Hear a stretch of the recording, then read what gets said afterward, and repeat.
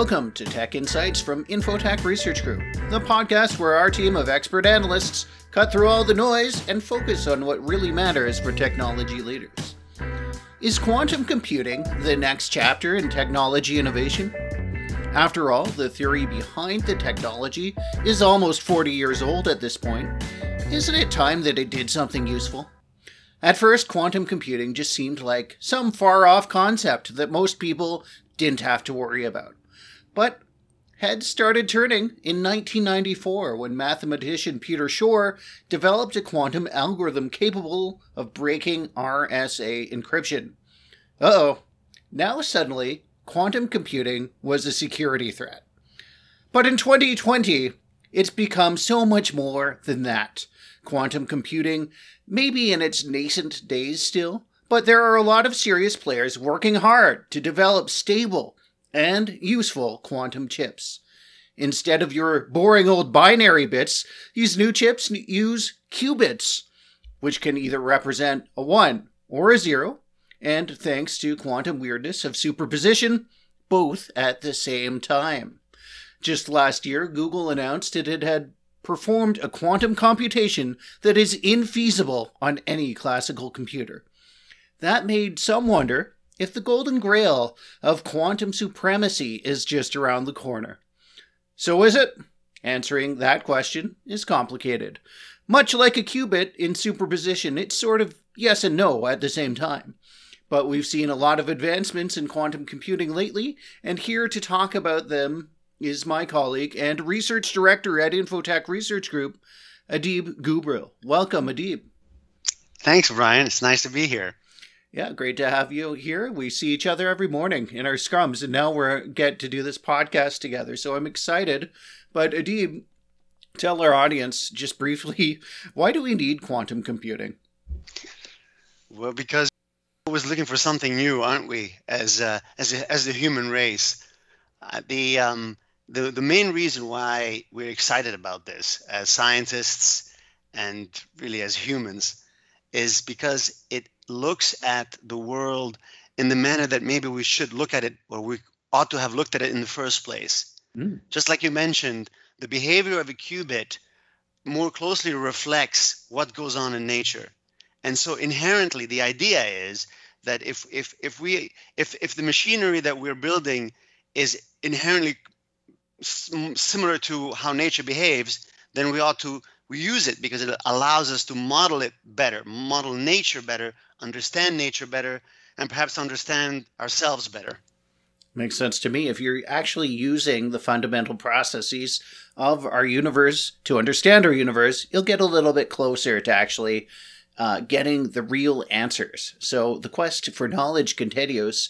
But here today, we're actually going to talk about different quantum vendors that are making a lot of announcements here in the summer of 2020. And you've been attending these briefings, Adib, so you understand what's going on and why they're making a fuss. Let's start with Xanadu. Tell us about this vendor and what they're doing. Well, whenever you've got, for our Canadian audience here, a Canadian upstart trying to shake things up, it's always nice. It's always nice to know. Now, some of the other folks listening in may say, Canada, nothing happens up here, but that's not the case when it comes to quantum. I would say that the scientists and mathematicians participating in Canadian tech hubs are certainly in the leader pack, shall we say. Now, as far as Xanadu is concerned, they are one of the few hardware companies, so they are actually not simply looking at what can be done from an algorithmic standpoint. They're actually looking at what can be done from a physical standpoint. And their take on it is to build a qubit using photons or a system of lasers. Oh. So that's interesting for us because the photonic qubit is amongst the most stable of the types of qubits, and it's often used in telecommunication. But more on that later on. So go ahead, Brian. Yeah, okay. So Xanadu, hardware company using light photons to do their quantum computing. And there's all sorts of different approaches to how to actually execute on quantum computing. But Xanadu is telling us that they have a quantum as a service approach. So in these days, these cloud days, we use everything as a service. Now we have quantum as a service. What does that mean? This is good stuff. We want quantum as a service because as individuals, small to medium organizations, or even established multinationals, the best way to approach this new tech is to dabble with it. And what we therefore need are partners who can provide us with the computing platform. Xanadu is one of those service providers. They understand that not everybody can have a quantum computer in their backyard, and so given that they've got one, why not offer some time on it? And that's where this notion is born. Now, they're not the leaders in this. There are other players who have been offering quantum as a service for a few years now, but Xanadu is getting into it, and that's a good thing. Yeah, I see a lot of people when they talk about quantum computing sort of asking questions like, well, when am I going to have a quantum computer on my desktop? And that's not really what quantum computing is going to be about. You don't need quantum computing to do the things you're doing every day, like surf the web, answer some emails, make a PowerPoint deck. It's your normal computer. Me, I've never done one. I've never downloaded the app. The security team keeps telling me not to, Adib, so I steer clear of it. I've seen your moves. You could easily do one. Yeah, the dancing, maybe. I'll consider it, but for now I'll stick to the audio format of media creation. Anyway, quantum computing, you don't need it. Your classic computer is good at making TikTok videos. Won't help you dance better. But quantum computing, it's going to help us with a certain class of hard-to-compute things that classical computers aren't good at, but not everything that you're doing today. Let's move on to actually another Canadian-based company out in Burnaby, BC, D-Wave. And they're announcing the general availability of the first quantum computer built for business. That's all in capitals there. So this is a branded offering from D-Wave saying that they have a 5,000 qubit advantage system. So a lot of fancy brand names thrown around here. 5,000 qubits sounds like a huge amount when you consider that the likes of IBM, Intel, or Google haven't even reached 100 qubits with their processors yet. But D-Wave has a different technique from those companies, and it uses something called quantum annealing. Adib, yeah, what does that mean? What is quantum annealing? This is D-Wave's way of saying we don't want to upset the apple cart too much. Is it a quantum computer? Yes, it is. But it is not the kind of quantum computer that you could run a Shor algorithm on. So let me backtrack. You mentioned the RSA encryption and how there was this big splash about quantum computing breaking that in a few seconds. Well, in order for that to work, you need to run something called a Shor algorithm, which runs very effectively on a quantum computer. But that's a general quantum computer, the kind that maybe Rigetti or IBM is building, or maybe Xanadu is building. That's not the kind that D-Wave built. So D-Wave had a more pragmatic approach, if I may say so, whereby they saw that they could generate a physical qubit and play on some of the properties of entanglement to have to come up with useful results that are not necessarily related to encryption, but specifically related to optimization. And this is where the excitement is.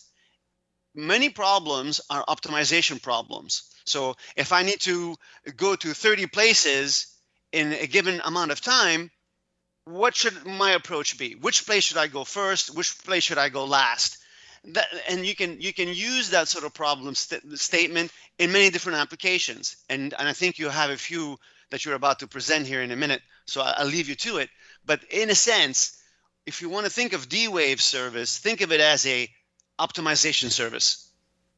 Right. And I think the optimization problem is often referred to as the traveling salesman problem, right? So you've got a salesman that's covering a huge territory like all of North America. He wants to travel to a certain number of cities in a certain amount of time, what's the most efficient route to take and how long does he spend? These sort of things, right? And D-Wave, in its event, highlighted some of the ways that it's optimizing for its real customers. So in Western Canada, there's a grocery store called Save On Foods. That's right. A grocery store is using quantum computing, and it's been able to reduce the time of an important optimization task from 25 hours to a mere 2 minutes. So pretty impressive. It optimizes performance across a significant number of business parameters that is difficult with traditional computing. So, Adib, it's sort of vague to me. I really don't get, like, what are they optimizing exactly? But what do you make of that time reduction? I mean, optimization is always a good thing. Why would you run something in a suboptimal manner? So it makes good sense. But if you were to break it down and given the number of dollars saved, the impact on one's bottom line may not knock anybody's socks off. And so this is why there's a sort of a tepid response to all of this. That grocery store is not the only one who went ahead and did something, and kudos to them for being forward thinking. You have companies like Airbus, who's also thinking about how do we optimize the routes of our aircrafts, or how do we optimize the loading in any aircraft at any one point in time. And then you've got the financial folks, and maybe if I'm stealing some of your thunder here, Brian, but you've got some folks in investment in the investment world who are trying to optimize their portfolio. A lot of these use cases have generated a positive result. It is statistically significant, but is it materially significant? This is the part where everybody's being close-chested on. So what does that tell us? There are a couple of things that is uplifting about all this. A, the quantum sort of notions that we have are being validated. So the scientists are excited because the theories that they have are being slowly proven. And that's a good thing because they can rely on these for much bigger problems. So in other words, what we're doing right now with D-Wave leading the way is to sort of prepare for a much grander achievement. Yeah, I mean, these are small problems that it's giving examples of solving here. And maybe it's just trying to build the case that it has real clients and show that its algorithms have some value today. Because, as you say, it wants us to think that it's on its way to some sort of huge breakthrough that's going to change the world. I mean, another example they gave is with Volkswagen, the auto manufacturer. They're using it for a paint shop scheduling application. So this algorithm helps to optimize the order in which the cars are painted, and that reduces the number of times that the color has to be switched. So you can imagine cars going down the assembly line. Some cars are red, other cars are blue, others are black. What number of cars are which color? How many times should I change the paint?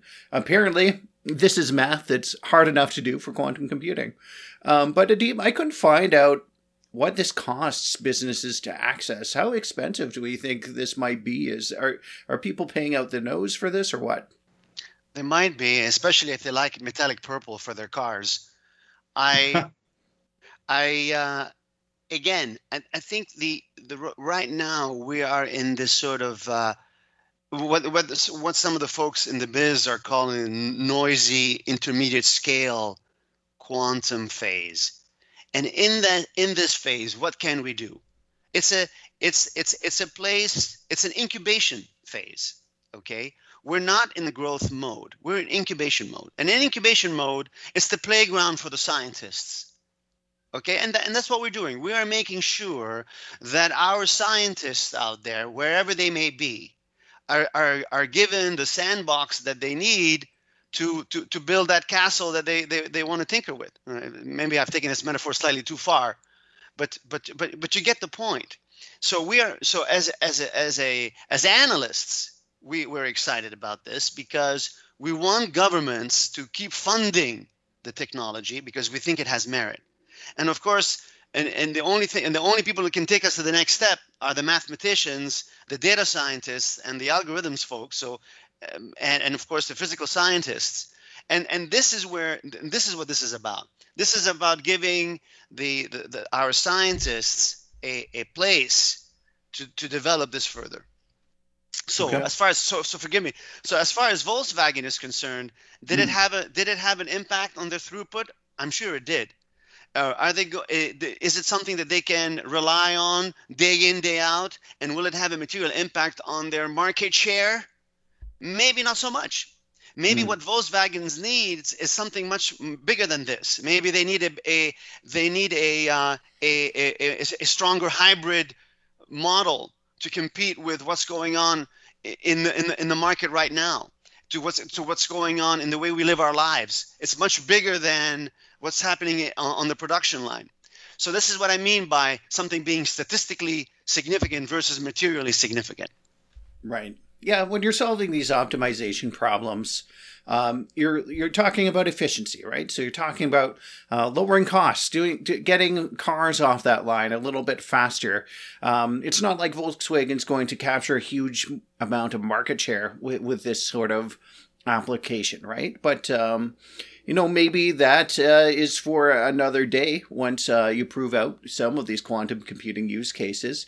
Adib, let's get to what IBM is doing with its IBM Q network, or this is one that's been in operation for a number of years, right? And we talked about how Xanadu's offering quantum as a service. Similar idea here with IBM. They have a data center essentially in New York, and that's where all of these quantum computers are housed. And if you're a research scientist or doing some sort of high-level math work, you can go on the IBM Q network and get in line to run your quantum algorithms. Apparently, it's reached 250,000 registered users with access to these 22 quantum computing systems. That's numbers are getting big there. They are indeed, and they're believable. I believe the word is Qiskit is the word that was on your mind. You maybe couldn't get it out, but the Qiskit network, or the Qiskit language, or the development platform is indeed easy to use. I've used it. I'm logged in. I'm one of those 25,000 or whatever they are, and I've managed to tinker with it. It is to my mind, a great learning tool. And by the way, I'm not an IBM advocate per se. I'm just a guy looking at the quantum landscape. Does IBM have a leadership position in quantum as a service? Surely they do, and I think that other folks are trying to emulate this. I think this is why Xanadu thought, well, maybe we should get into this and get a piece of this particular pie. And again, I thought that was a good thing. So back to IBM, the IBM computer is the general computer that I was talking about earlier. That's the one that you could simulate all sorts of algorithms and not necessarily just optimization algorithms. So when we're talking about that sandbox allowing scientists to play, really we're talking about services like the IBM service. And this is why scientists from all over the world have accounts with Qiskit, and they are joining the forums, they're exchanging ideas, they're talking about, hey, how come this is not working? Can you help me out? And it's sort of this big kumbaya moment, and IBM is at the center of it, and we want more of that. We want to safeguard that. Yeah, what I like about IBM's approach to quantum computing is that it's about more than just the chip itself.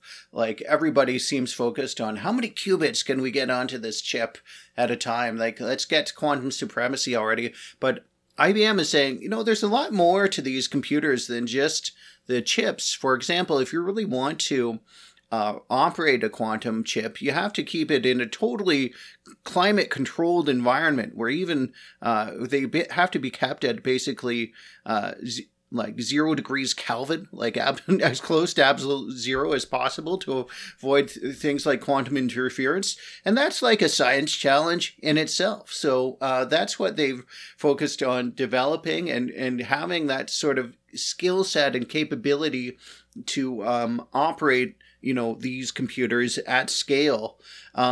And they also have a roadmap out now. So we actually know what their plans are for their future chips and their future systems. So right now they have the 65 qubit Hummingbird chip.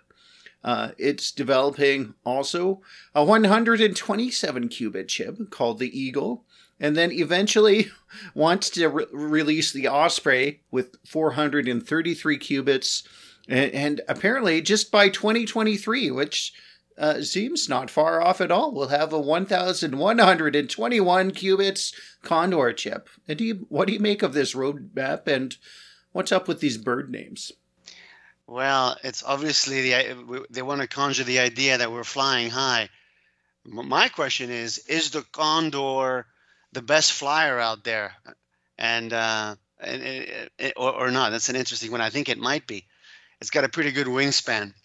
The reason why IBM is touting these numbers is because they've got Moore's law at the back of their mind.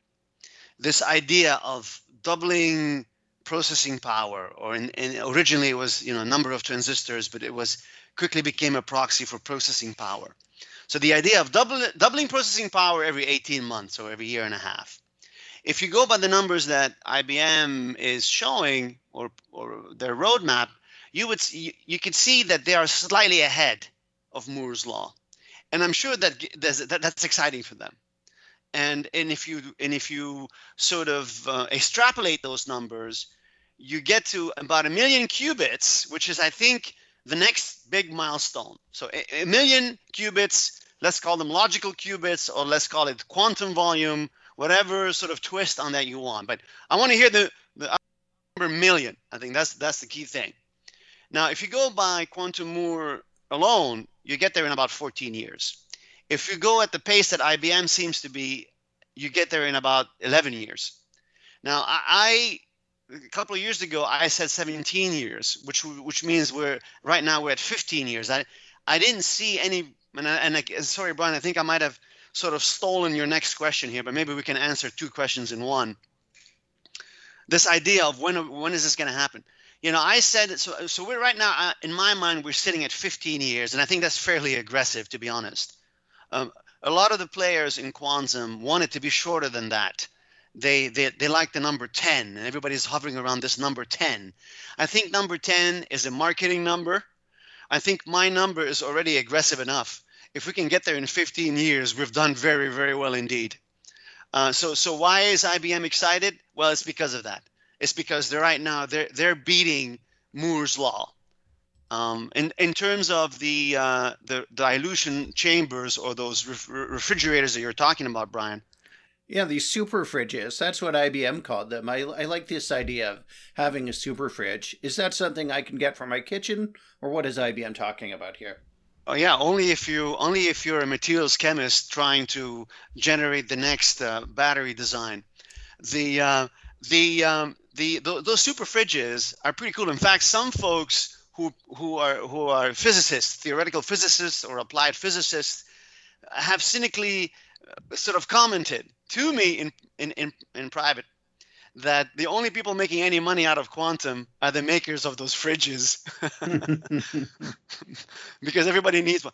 Now to be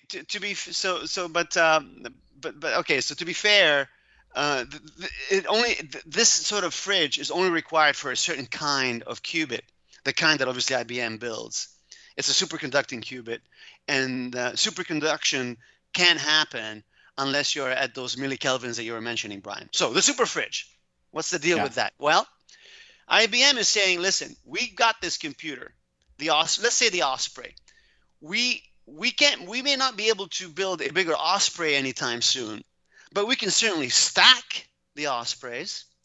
And if we stack them, we're going to need a bigger room to stack them in. And that's where the super fridge comes in. Right. Okay. So the super fridge is about just being able to keep that critical temperature of absolute zero, or as close to it as possible, and remove the interference that would come up when you're trying to scale your quantum computing capability. Right. And to do it in a bigger space, so that you can have stacks of these chips. Well, I guess that's exciting. I thought I would get really cold beer, but I guess quantum computing is also an exciting prospect. Anyway, that's all we have for today's episode of Tech Insights. Adib, thanks so much for telling me all about these quantum computing updates. It's my pleasure, and hope to do it again soon. Yeah, me too. And for our listeners of Tech Insights, thanks for listening. Remember, you can subscribe to us on Spotify. You can subscribe on Apple Podcasts and on Google Podcasts. I'm your host, Brian Jackson.